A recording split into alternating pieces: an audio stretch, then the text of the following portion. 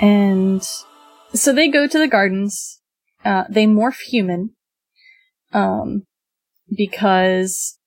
Or Axe begins to theorize, like, maybe she's Arbat's niece. That would make sense. Yeah, that makes sense. And Estrid, not thinking about his internal monologue, is like, so, do you think that I could maybe taste jelly beans again? Because those were fucking dope. And Axe is like, maybe. Let's go to this vending machine. And he kicks it and gets a bunch of treats out of the vending machine, morphs to humans, and introduces Estrid to M&Ms and chocolate. We also learn that Estrid is an Estrine. Mm-hmm. She can just morph clothes. Yep. Her mother was a morph dancer. So, she learned... I want to know everything about morph dancing, to be clear. IJ read this and was like, yo, this is tight shit. This is like... I also love the notion, like, hey, we've got this technology that is for the military, and we've already found an entertainment use for it. Like, this is some propaganda shit, is what this is. Yup. But also morph dancing is dope as hell. It really is. And she enjoys the M&Ms, naturally. They enjoy making mouth sounds at each other. Particularly, Axe blows a raspberry.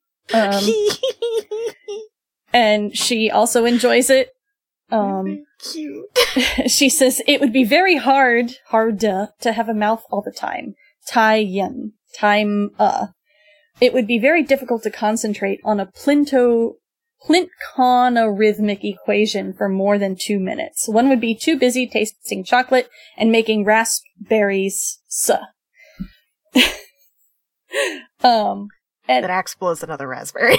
And Axe blows another raspberry. And she leans in really close, and Axe, apropos of nothing, says, they have another use of mouths. In addition to eating and making mouth sounds. Yes, right. Would you like to experience it?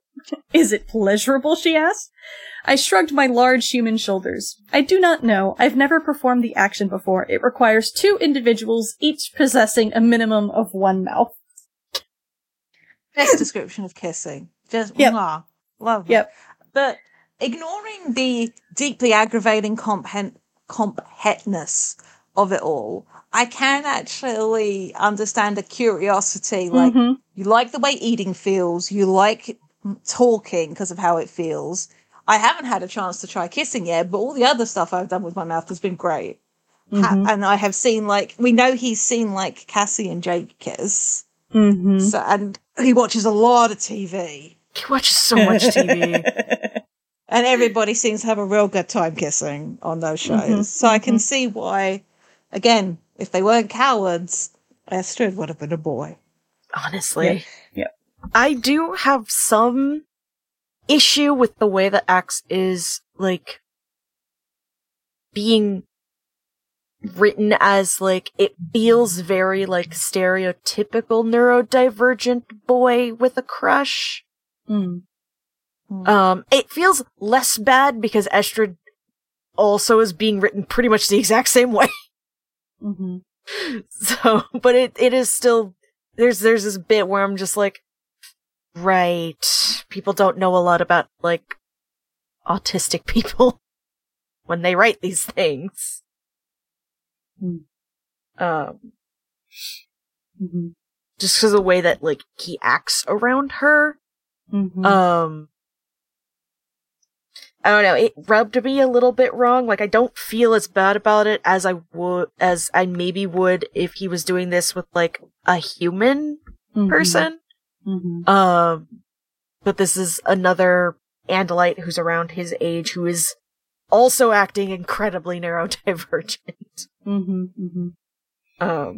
It still feels like there's a lot of, like, stereotypes maybe unintentionally being played into, but not as bad as it could be. Yeah, it's definitely not making fun of them. Yeah, I think that's what it is, because they're both, like, in the same level of experience. It doesn't feel either predatory or like it's mocking. It is just, it's othered, but it's not, it doesn't have any additional kind of elements to it that maybe make it more uncomfortable than it could have been. Mm-hmm. So they kiss, and they both decide that, yeah, that's pleasant, but not as good as chocolate. And I'm just over here like, mood.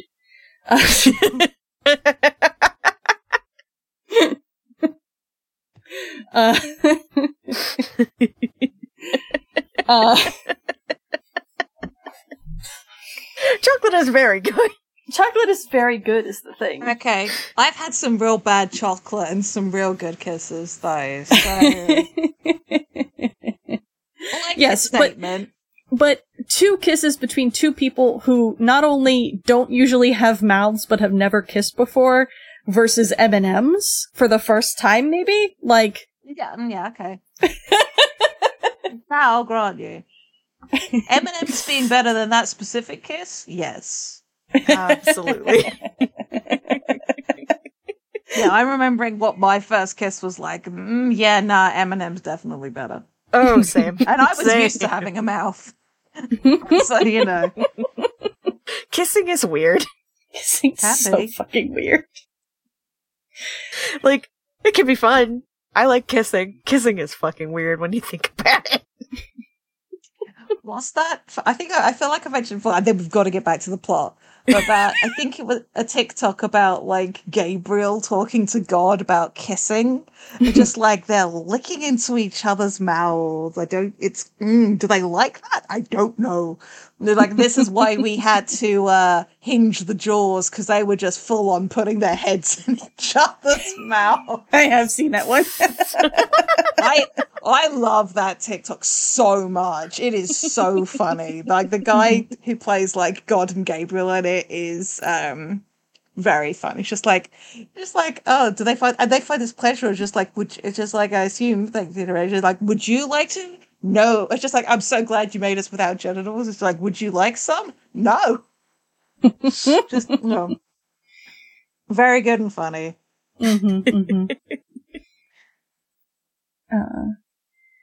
So we cut to them leaving the gardens, flying through the night. They check out the area of the community center that they will be attacking. And Axe is like, I would really like to see my friends. And Estrid is like, we know why? He's in on it. Yeah. This is him. This is where it becomes clear that, he was in on it. Yeah.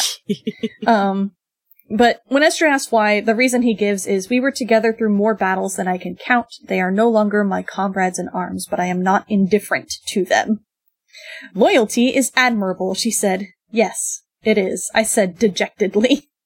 With the, like, knowing what happens, like, that he's in it, this feels very, like, more aimed about, like, the Andalites. Mm-hmm. I was like, oh, buddy. Mm-hmm. My son. Yep. And they come upon Rachel, who is just going to fucking town on a McDonald's. In the parking lot, specifically. In the parking lot, like as a smashing bear. cars. She is having the fucking time of her life. She breaks into the restaurant itself. This is full-on rage rooming. Mm-hmm, like, It was like, hey, Rachel, we need you to just look like you've gone off the deep end. I know exactly what to do. Gonna break a McDonald's. You feel like steal all the fries out of the fryer. They knew this was a McDonald's, a specific McDonald's that had a controller manager. Presumably, this one has the entrance to a Yerk pool as well. Mm-hmm. I lost my train of thought. But either way, just like, smashing cars, taking names, just having a good time. Mm-hmm. Mm-hmm. And it's great. But I fear her destruction is indiscriminate. Prince Jake would never have allowed it. And Cassie runs out from the restaurant.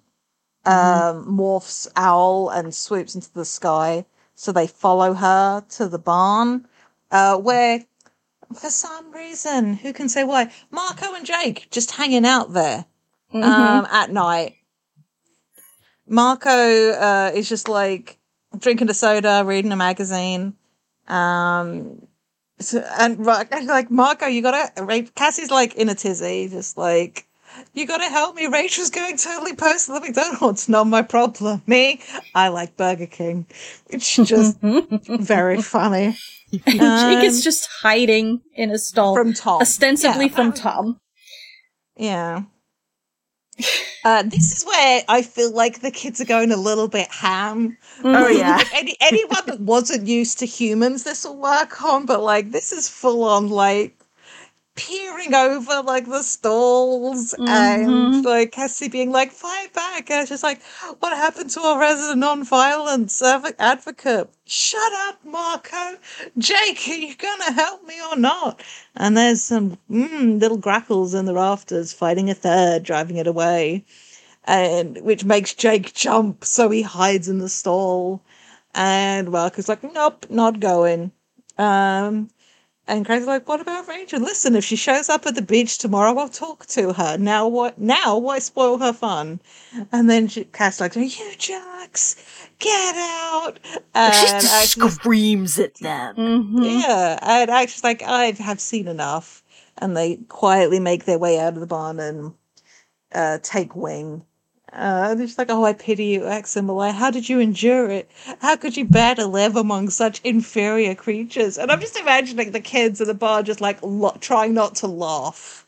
Yeah. Having done this. Just like Marco offering Cassie saying, are you okay? I did not know you could scream that loud. Like, you can make a lot of noise for somebody so small.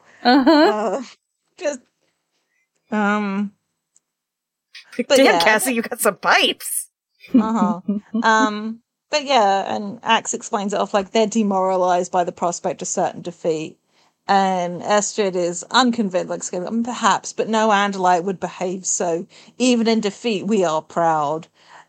She sounded arrogant and vain, like me, which is just like sad. And also how we know he has acted in the past, and also some great foreshadowing of how not proud we are going to see one of these Andalites later. I love it. Yeah. It's also like she doesn't push back at the idea that they're facing certain defeat at all. She said, "Well, look, yeah." She doesn't care. Yeah, it's just like, yeah, nope, the Andalites aren't coming. They're screwed, so as long as we accomplish our mission, it'll be fine. Which tracks with how she explains things later. Yeah. But yeah, I love Estrid as a foil to Axe. And showing us how much he's grown and changed. It's good shit. This author understood the assignment. Yeah. You know what this is? Growth. You heard the hand gesture, right? Yes. Yes. Good. Yeah. So they go back to the ship. Estrid announces, that's the third time I've seen that fierce-looking bird with a sharp beak. And Axe looks up. It's a red tail above a large grackle. And Axe is just like, Earth has so many birds, and each have hundreds of thousands or even millions of members. It looks familiar, though. Birds all look the same. She's good. Props to her for being observant, but also good job, Axe. Yeah, I was going to say, reading it, that's where I had a moment of that was when it really cinched it for me, because I was like, okay, so Tobias has been there the whole time. Oh, that was all bullshit. And then I started looking back going, because I try not to read the notes in the document when people have read it ahead of me, so I get spoiled in comments. So, but yeah, I was like, yes, good fuckery. Yeah. You're doing such a fuckery. So good. Yep. It's... Yeah. The implication that Axe could not tell Tobias immediately is ridiculous. Despite the fact, like, yes, red tails are definitely the most common bird of prey in the United States. Axe would know. Yeah, because we also know, like, leaving aside, like, the variations in markings as well, like, and how that can come from individual birds, like, he's gone through some damage too. Like, I know things heal and stuff, but also there's a vibe. Just like, why does that bird look like it has PTSD? Like, God. that bird looks like it's seen some shit. It's like, fun story, and by fun I mean heartbreaking. I got done reading a fic the other day that had a time loop going on in it, and somebody having died so many times at this point, and just like somebody immediately on hearing his voice, like what happened, what's wrong, why do you sound like that? Like, even that he looked exactly the same, like it was just clear in his voice that something was wrong. Because like, how can I prove to you in the next loop that I'm in a loop? It's just like, it talked like that. Oh no. But yeah, it's good shit.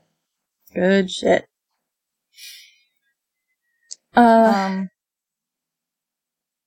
So having played that off, yes. he's like thinking about, he's on watch. And it's all, okay, fine, just don't touch anything. He thinks about Estrid, and then he like, his breath catches and he's like, I've missed something, probably because I've got caught feelings. And then he comes back to the Flint chronorhythmic physics, which is a cutting edge biochemical engineering, so not physics. I don't know enough about science. If it's engineering, it's related to physics.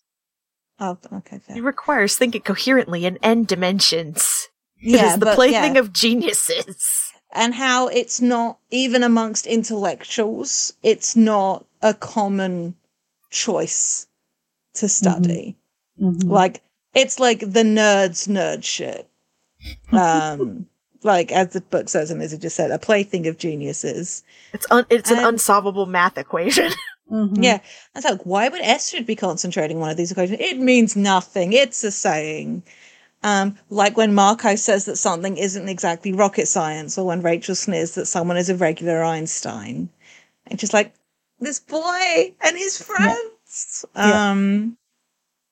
Gonrod told me to touch nothing. Nevertheless, I approached the access panel on the main console. And he taps in using the code. And because of the age of the ship model, it's actually quite easy for him to like work around the system. How this particular model, obsolete for scientific research, pressed him to service as medical transport in the last 2 wars. But when he tries to call up personnel records, it's not an alarm. It's just like a warning comes up: encrypted data available to Apex level clearance only. Enter code.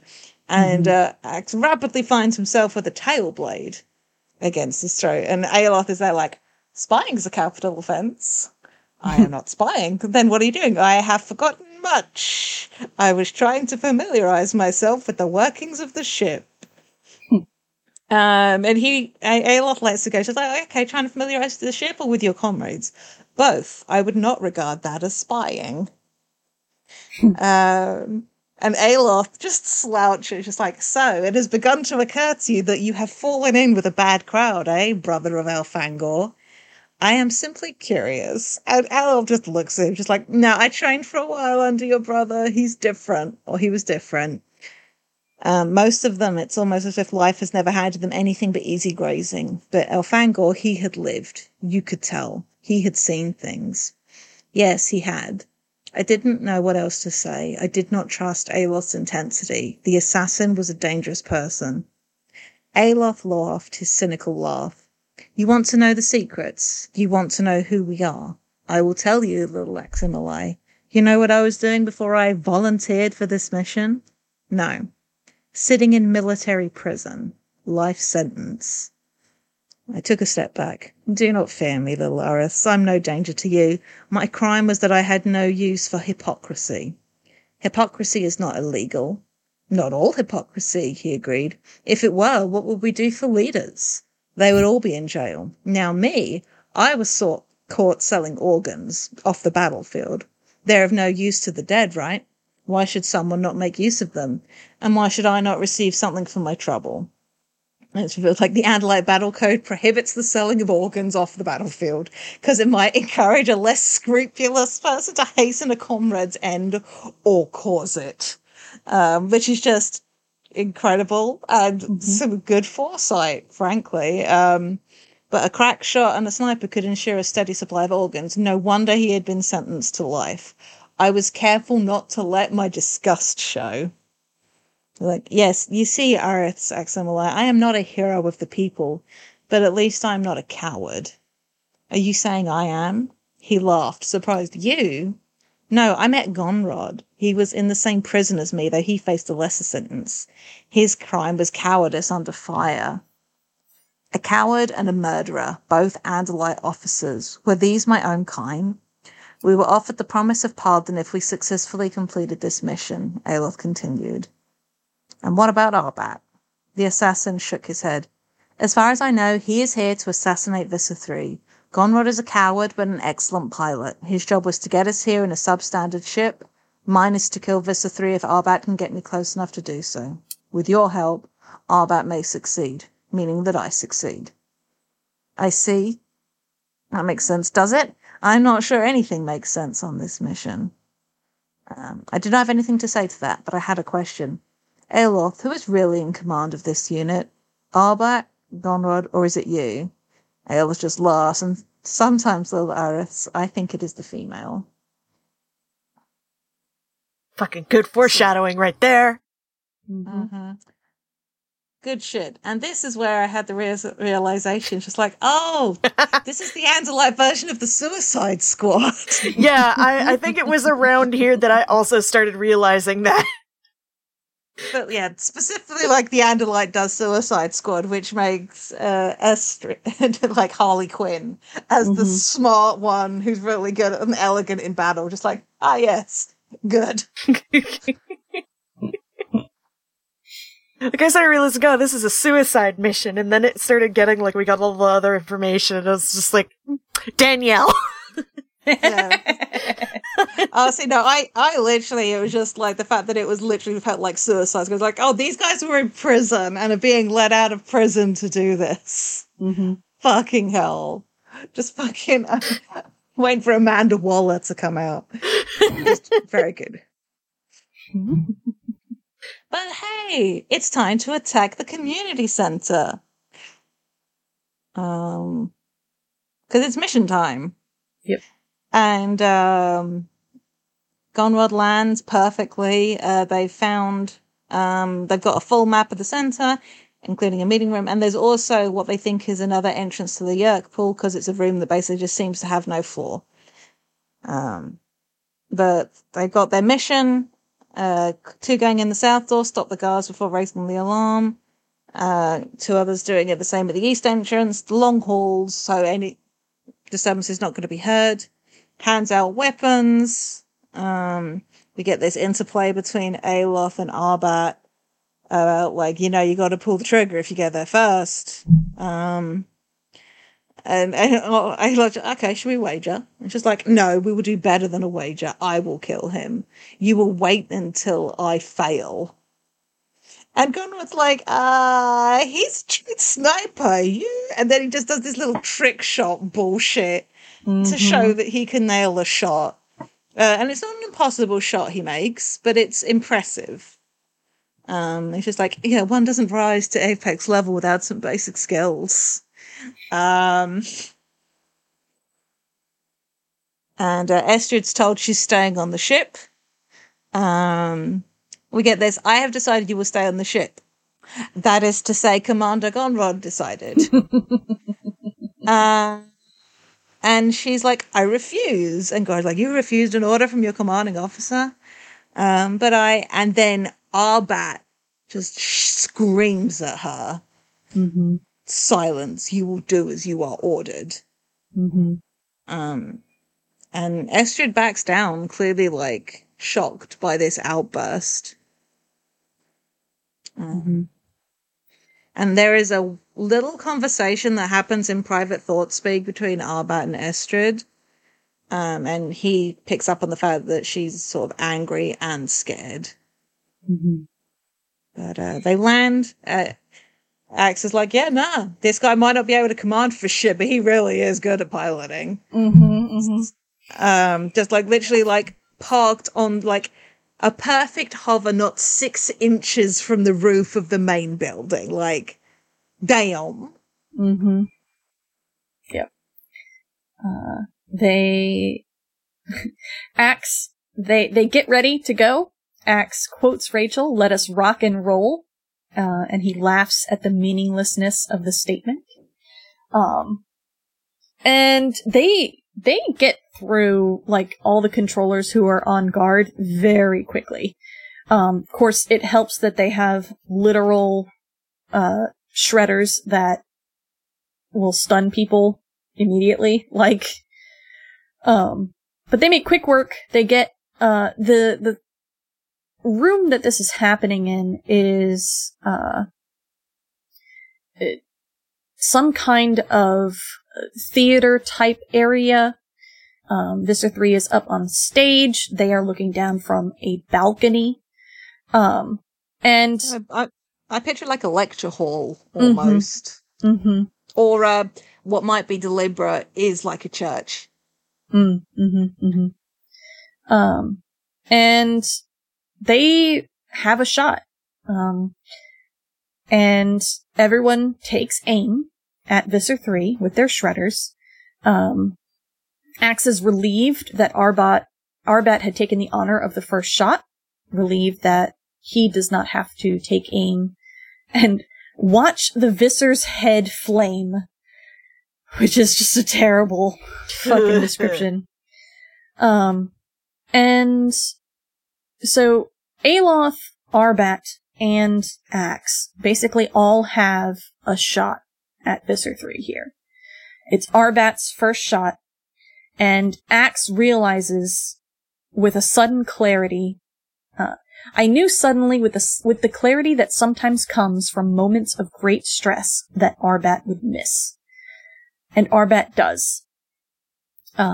It was an easy shot, much easier than the trick shot he made on the ship. But he misses this. Aloth also fires, but he misses, because the Visser basically ducks. It's like, the Visser realizes what's going on and ducks. Axe still has a shot, but he hesitates. And continues to hesitate. And by the time, he finally does shoot, he's missed his opportunity. Gonrod takes a shot, he misses. Aloth takes another shot, he misses. And at this point, like, their chance is blown. They are totally done. And the Visser 3 is morphing something small, and a battalion of Hork-Bajir come marching in, having heard the sounds of battle. Gonrod gasps. A battalion of Hork-Bajir is terrifying to behold. And I like this, battle as seen through the eyes of these Andalites. Like, Gonrod is appropriately terrified by the prospect of this battle, whereas Axe has been fighting these battles for so fucking long that, like, he's able to basically totally keep his cool. They jump down from the balcony. Axe loses sight of Gonrod. He runs into Aloth, can't find Arbat. He and Aloth kind of make for the exit, fighting as they head out. They find Arbat. They open up an exit for him. They say the mission is aborted. They can't find Gonrod. Aloth takes the opportunity to like he's looking actively for Gonrod. Like, we cannot leave him behind for obvious reasons.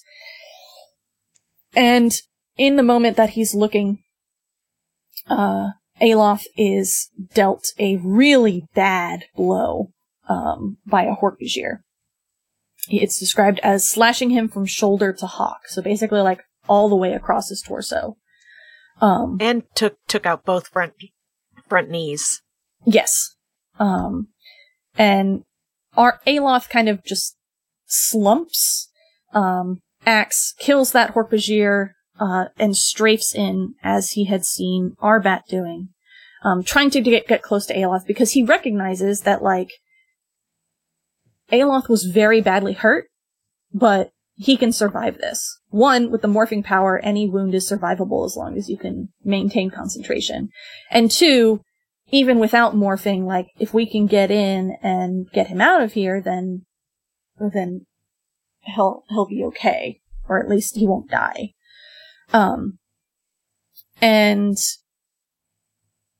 as Aloth is climbing to his feet to kind of accept Axe's help, he is shot clean through the head by Arbat.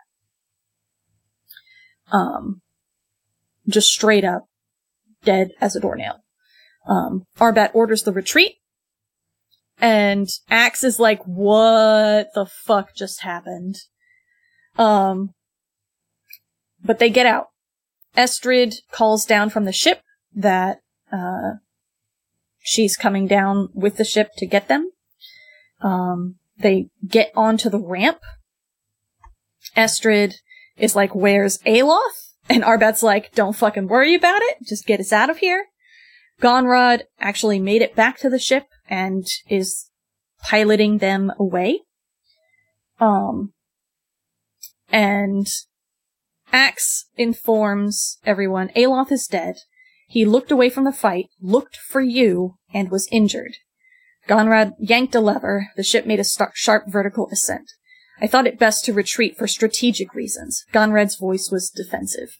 Retreated? Gonrod had run like a coward. The record will reflect that you retreated for strategic reasons in order to allow us to escape, Arbat said as we rocketed upward. It will also reflect that I terminated Aloth because he was too injured to escape, he added, holding my gaze. He was not, I protested. He could have gotten safely back to the ship with our help. But we could not take that risk, could we? Arbat answered smoothly. We could not take the chance that another Andalite body would become a Yeerk host. I shook, with anger, fear, and with confusion. Arbat had had 2 opportunities to kill Visser 3. He had failed in both instances, and he had killed the officer who had been ordered to kill the Visser if he did not. What was going on here? What possible motive could he have for sabotaging his own unit's mission? Estrid spoke to me. Aximili, you are upset. Calm yourself. She is right, Arbat said. Let us not mourn a fallen warrior. Let us honor his memory by avenging him. Now, tell me about the Yeerk pool. Gonrod is like, no, we're not fucking attacking the Yeerk pool. Fuck that. No. My orders are not to do that. I'm in command. That's too risky. We cannot risk getting captured. Fuck no. And Arbat is like, let me remind you that I'm Apex level intelligence, and if I chose to, I could relieve you of command. And then you would have no choice but to follow my orders. And Gonrad's like, but the War Council. And Arbat's like, don't worry about the War Council. We have an understanding. They know what I'm doing. It was a masterpiece of understatement. The apex level of Andalite intelligence pretty much ran the War Council. Which is a scary fucking thought, considering what we learn Arbat is here to do. Uh-huh. Mm-hmm. It sure is! And Arbat's like, the Aris will lead us in tonight, and Gonrod and Estrid just kind of accept this. They land back at the gardens, and they're like, alright, well, we're gonna take a short rest, because that was a lot. And Axe,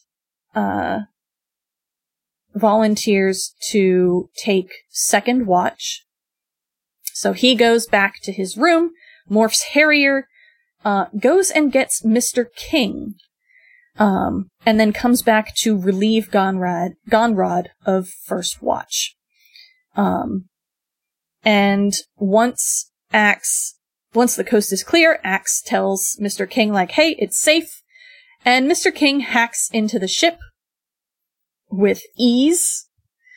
And we love the chi. We love the chi. And we learn everything about...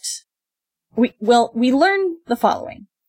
We learn that Aloth, Arbat, and Gonrod are all reported already as being killed in action in a system called the Rakam Garu on a ship called the Rallic River, and the ship was destroyed. And there is no record of Estrid anywhere. And not even in Academy files.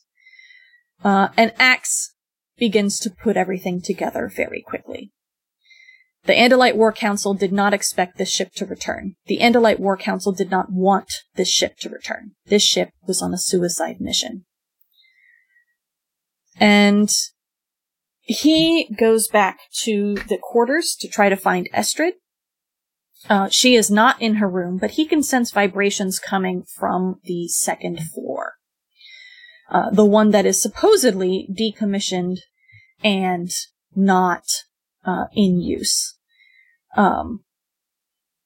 And he goes down to the second floor, and as soon as he passes through a force field that is separating the second floor from the drop shaft, he is assaulted with the smell of death and diseased flesh. The walls are lined... Yeah, the walls are lined with casket vaults that are empty now, but still suffused with the scent of death. And he opens the laboratory door, where the smell is replaced with the smell of decontaminant. He opens the laboratory door, and Estrid is inside, pouring the contents of one vial into another. And she sees Axe and jolts in surprise, and the vial starts to fall from her grasp, and she is so freaked out by the prospect of this vial falling that Axe, moves on instinct to dive forward and catch this vial. And Estrid is like, give it to me, please. Please give it to me really carefully. And he's like, what is it, Estrid? And she's like, that's not your concern. And he gets to his feet, and she's like, careful, be very careful with that. He begins to open it. Elizabeth with the coin in Pirates of the Caribbean. Oh, it's not important. Oh. Yep. And he plays keep away. And he's like, I have grown very tired of being lied to. I want the truth. Go ask Arbat. I am asking you. I cannot answer. But you can. I held the vial gingerly and twisted open the cap. No, you idiot. Question number 1. You are not an Aris, are you? Her eyes flickered. No, she said after a long pause. Yes and no, she amended. I was made an honorary Aris for this mission, but I have never attended the academy. Where'd you learn tail fighting then? My brother is the highest scoring exhibition tail fighter on the Andalite planet, and he taught me everything that he knows. Are you also Arbat's niece? No, his student at the University of Advanced Scientific Theory. I was astounded, but you are young. Yes, I am a prodigy, a genius. I do not mean to sound immodest, but it is true. It has not been easy, she said softly. At the university, they treated me as a joke when I arrived, a young female, so of course they forced me into subparticle fusion. The eyes on her face flashed with anger. I was so intellectually frustrated I wanted to die. Then I met Arbat. He saw past my youth and gender, he saw what I could do if I had the freedom and the tools, his influence changed everything. I received my own lab, permission to follow my own area of interest. Clint-conorhythmic physics? She nodded. Theoretical or applied? Applied. Yes, of course. Slowly, carefully, I placed the vial on the counter. What is it? I asked, almost certain that I would rather not know. A prion virus of sorts. I would explain, but you... No, I would not understand, I admitted. I discovered it. By accident, really. When I confided in Arbat, he sealed off my lab to the rest of the faculty, and my research was classified as Apex-level weapons intelligence. It is a weapon? She nodded. 3 benign particles. In combination, they form a quasi-virus, a programmable virus, deadly to Yeerks. I shivered with revulsion. Germ warfare. Her eye stalks drooped. There is one problem, she continued. One of the components is subject to simplify, it has a volatility that could cause it to mutate in a Yeerk within a human host. Meaning it could become deadly to humans also. So I hate Arbat so much. Uh-huh. I hate him, hate this. Yep. It's the grossest shit. Mm-hmm. I hate it so much. Also, just had a thought, how the fuck did she discover a prion virus? Studying whatever the fuck that other thing is. Well, it's specified it's prion, not prion, as in prion disease, right? Like, prion is a different spelling. It's the... So, prion diseases are specifically caused by a misfolded protein that wreaks havoc on all of your other proteins and can cause them to also misfold, which is why it's so dangerous, because it's not like a thing that you can vaccinate against or use any of our normal strategies against viruses. Mad cow disease is a prion virus.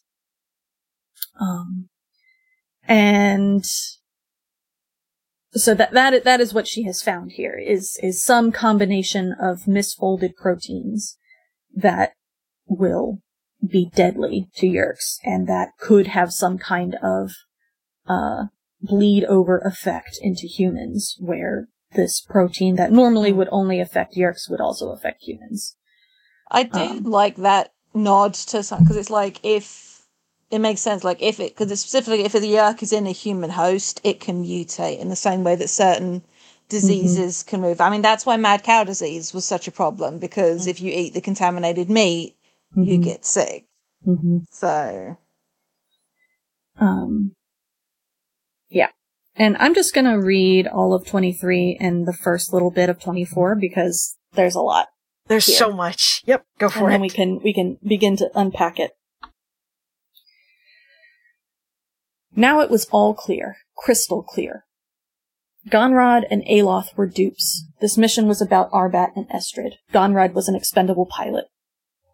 Aloth, a thug. The War Council sent them to Earth with the understanding that their mission was to assassinate Visser III. The reality was that Estrid and Arbat were here on a genocidal errand for which no one on the War Council was willing to take official responsibility. Not after the disaster on the Hork-Bajir planet. In fact, the War Council might know nothing of this mission at all. Was Arbat a renegade? No wonder Arbat had not wanted Visser III assassinated. Had Aloth successfully killed him, Gonrod would have been forced to report mission accomplished over the secure communication channels. Even if Arbat could have kept Gonrod from reporting back, the news of Visser III's death would have traveled swiftly enough. A War Council that either needed to deny or did not even know of a mission of to Earth would have found an announcement of success a bit of an embarrassment. Then the deeper thought struck me. It was about me. You needed me. Only I could give you the location of the Yeerk pool. It is too well shielded from your sensors. You needed me. Estrid met my gaze. If she was ashamed, she hid it well. Your appearance at the newspaper was no accident. You needed to encounter me. And the attack on the community center, necessary to show me that the only remaining alternative was the Yeerk pool, the best place to introduce the virus. You used me. Visser 3 murdered your brother. We knew that you would have no alternative but to help us kill him. I wanted to deny it, wanted her to deny it, an immoral, illegal, despicable mission, and I was a necessary part of it all. I was a pawn in a terrifying replay of the crimes on the Hork-Bajir world. Aloran, the Andalite who later became the host body of Visser 3, had directed the use of biologicals to exterminate the Hork-Bajir. Better dead than hosts and weapons of the Yeerks. How many Hork-Bajir had died, no one knew. Enough survived to supply shock troops to the Yeerks. It was a crime that seared the conscience of all Andalites. It was an evil so profound that we would never be free of its taint. And now, again? Again? You cannot do this, I told Estrid. Why not? She lifted her chin. I am working to eliminate the instability, but even if it does prove fatal to humans as well as Yeerks, our aims are achieved.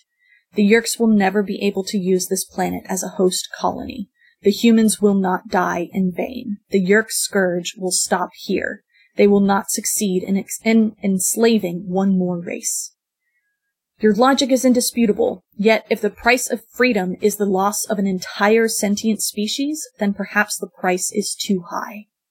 The universe is a vast place, Aximili Esgaruth is still. We cannot afford to be sentimental about one species. There is too much at stake. Aximili, if you only understood the elegance of the equations, if you could grasp the mathematical beauty, we are on the verge of deploying a weapon that, once it is perfected, will make us invulnerable. We will have absolute power throughout the galaxy. We can destroy the Yeerks, but not only the Yeerks. We can stop all wars, all destruction, annihilate all enemies of decency and goodness before they can carry out their evil. Estrid, if you are prepared to kill everyone, anyone that opposes you, I asked her, how are you different from the Yeerks? We are Andalites. Estrid, you cannot do this. Yes, she can, said a voice in the doorway. And she will. Arbat stood in the doorway holding a shredder on us. I have relieved Gonrod of command, Arbat answered. He is confined to his quarters. I said, Arbat, have you told Estrid that her name, her presence here on this ship, her very existence has already been wiped from the databanks? That caught Arbat by surprise. How? But he caught himself quickly. A security precaution. No. Preparation for a suicide mission. I turned my face to Estrid. You may imagine that this terrible deed is approved of by the people, but it is not. The Andalite people would arrest you and charge you as a criminal. That is why the people will never be told. That is why only the dregs of the Andalite military, Aloth and Gonrod, could be used. You have said enough, Aris, Arbat snarled. They needed you, Estrid.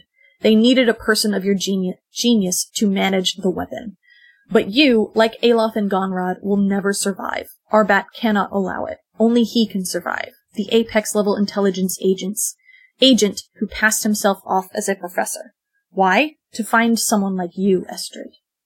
Estrid focused her main eyes on Arbat. Is it true what Aximili says? She asked.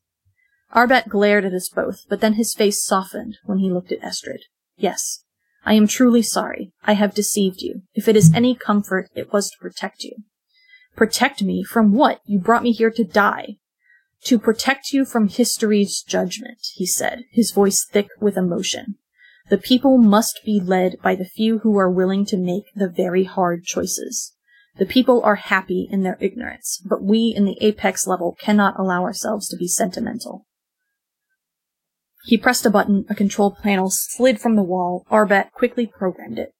Bright green streaks shot from the floor to ceiling, creating bars, a laser cage around the two of us. Arbat took the vial from the counter. I am sorry. You will die, Estrid, but not in vain. Arbat, it is not too late. Don't do it, I begged. To my surprise, his old world-weary eyes shone with emotion. This war must end, Aristh. It has caused too much suffering, too much killing. Think of all the bright young scientists, artists, and thinkers conscripted year after year to feed this war. So many brilliant and creative minds turned from decent pursuits to the job of killing. Good Andalites all. Good Andalites forced to make hard, cruel decisions. I would have liked to tail with him. None of this was about the Yeerks, the humans, or even the Andalites. It was about what he saw as his duty, his right, the self-pity of the murderer. This is not the way to end it, I told him. He shook his head. That is not for you to decide. The strong must decide. The weak can only obey. And he leaves. He And fucking sucks. There's so much, it's, There's so much. There's so much. So, the Andalites, the higher-ups in the Andalite military, found it acceptable to eliminate the Hork-Bajir, but not the Yeerks, because the Yeerks were intelligent, and the Hork-Bajir were deemed not intelligent enough to be worth it.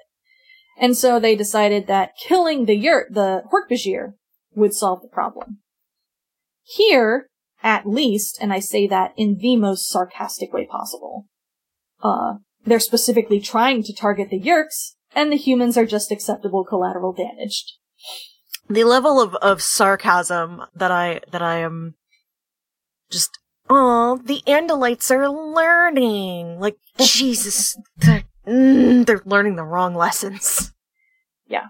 There's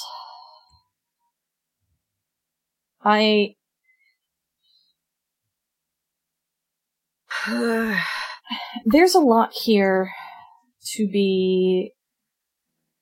to talk about, like, the way that the military machine purposefully keeps things from public conscience because the public wouldn't allow it because they're too soft morally. They can't see what needs to be done, blah, blah, blah, blah, blah. And as if they just don't know that it's happening, then we can stop this war once and for all. And it is despicable. And it's just so much. It's one of the things that I really resent about the narratives of, like, we're protecting the people from the horrors of war. Mm-hmm. 'Cause it's not that. 'Cause at the end of the day, they're trying to absolve themselves because they don't want to be judged. Mm-hmm. At the end, because an informed population will object, might uprise, might disagree with you, and then unseat you from your seat of power.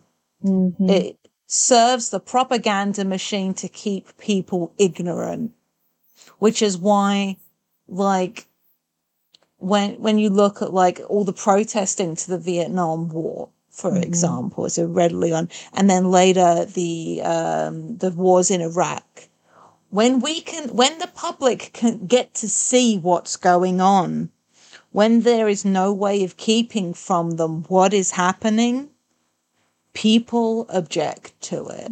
People question their governments. People question their military. And it's really hard to pretend that you are acting in the world's best interest when the fucking evidence is going viral around the world about what you did.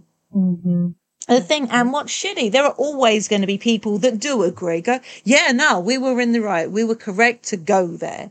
And whether that's because they've bought into the propaganda, whether they genuinely hold the belief that anyone that doesn't look like me is acceptable with damage, and I don't care, because there are people like that, because that's what white supremacy does.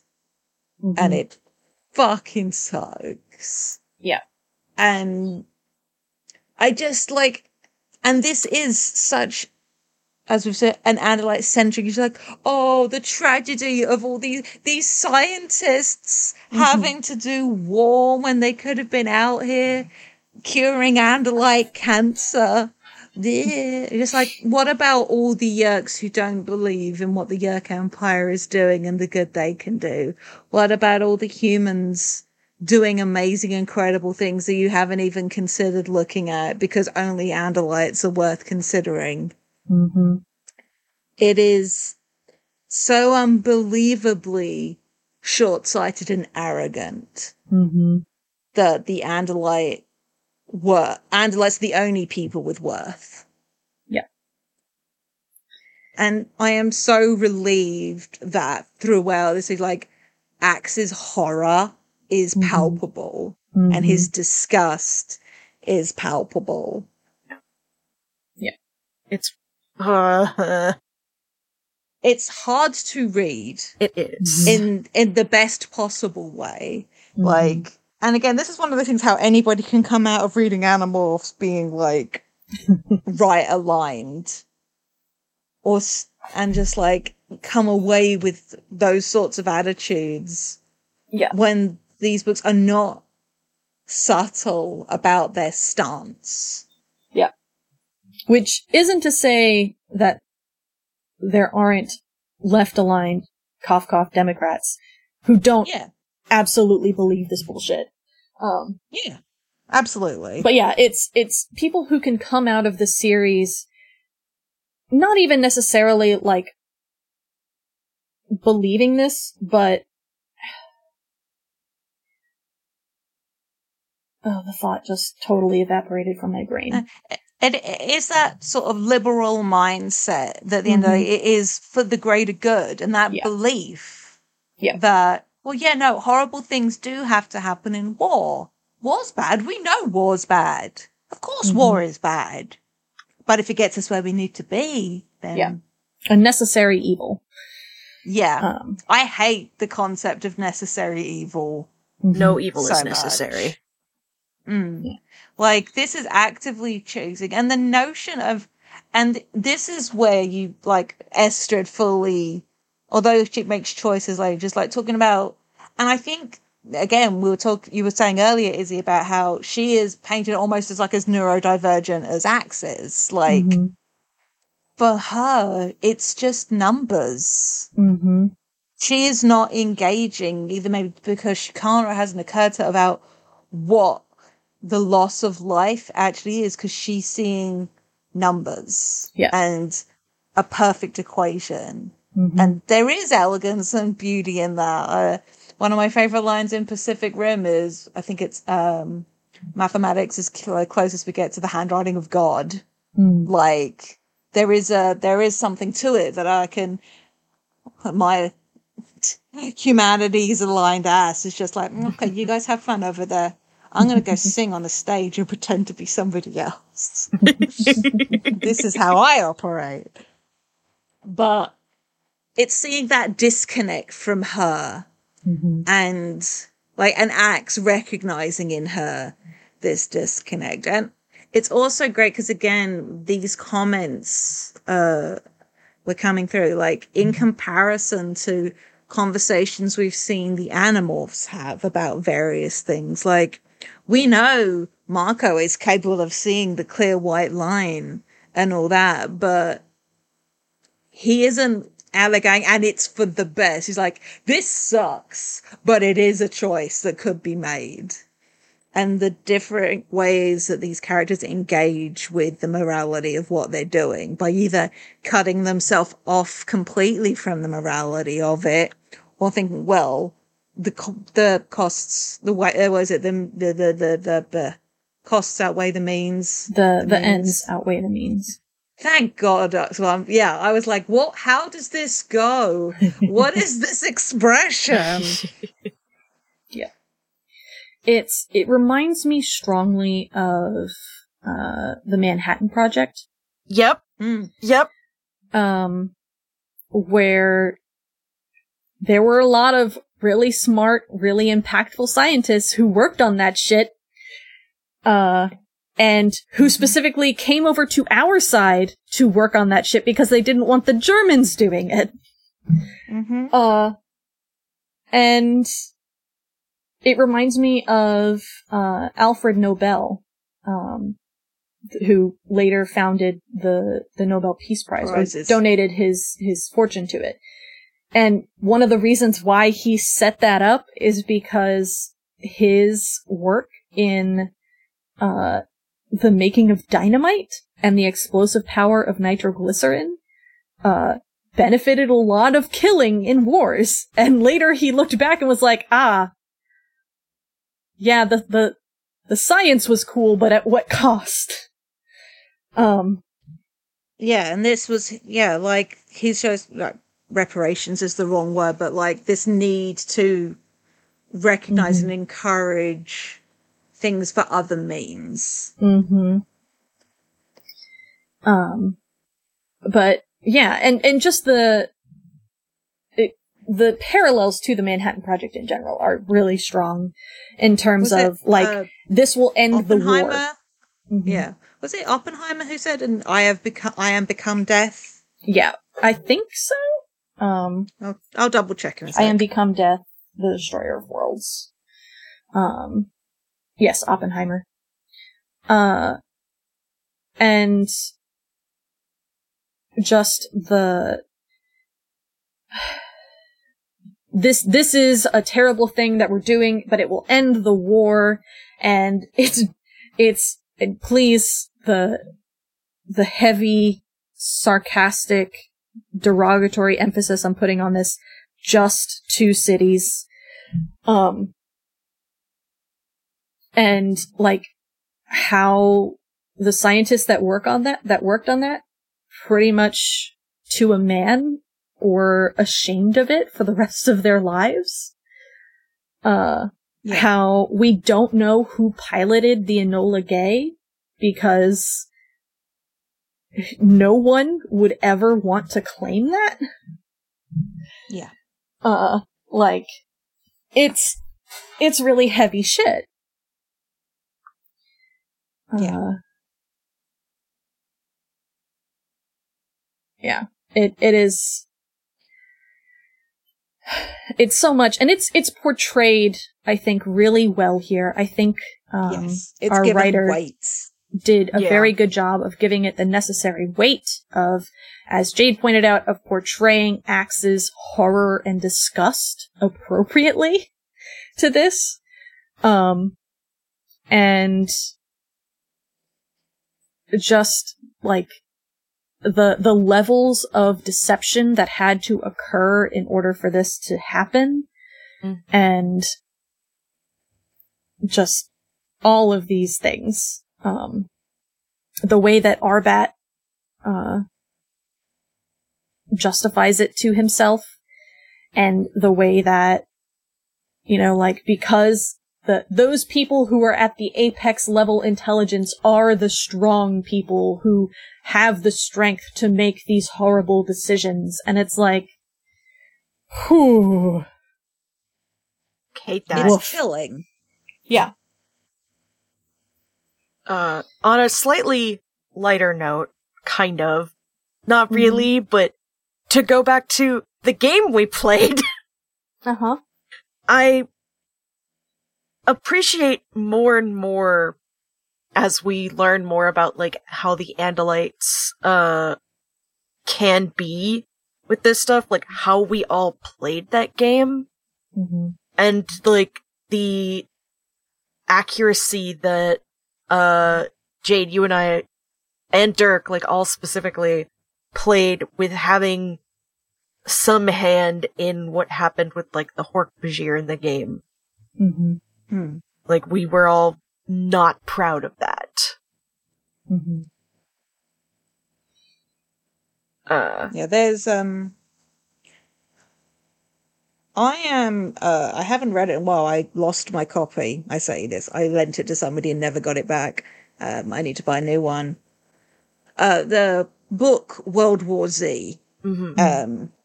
I consider it to be a fantastic read. If you're not into zombie stuff, you don't read it.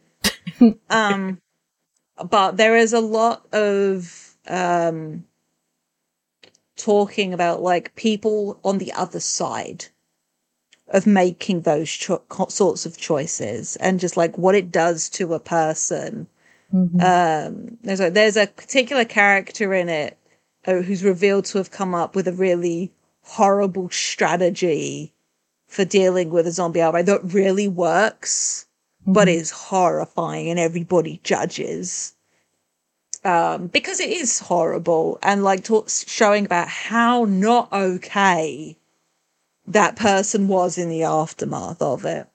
And what's interesting is seeing Arbat. He's on the front side of that. He hasn't gotten to the other side of it yet. But the way when you are granted a certain amount of power and what that can do to you, and the way it makes you feel like you not only can but should make certain choices. And that, again, that innate horror, like Arbat is clearly portrayed as bad here, as being in the wrong, but the way he is talking is not dissimilar from the way we see good guys talk about things. And that's clearly deliberate. Because like it's not hard to see how a character could get from point A to point B. Yeah. It's good and upsetting and incredibly impactful to read.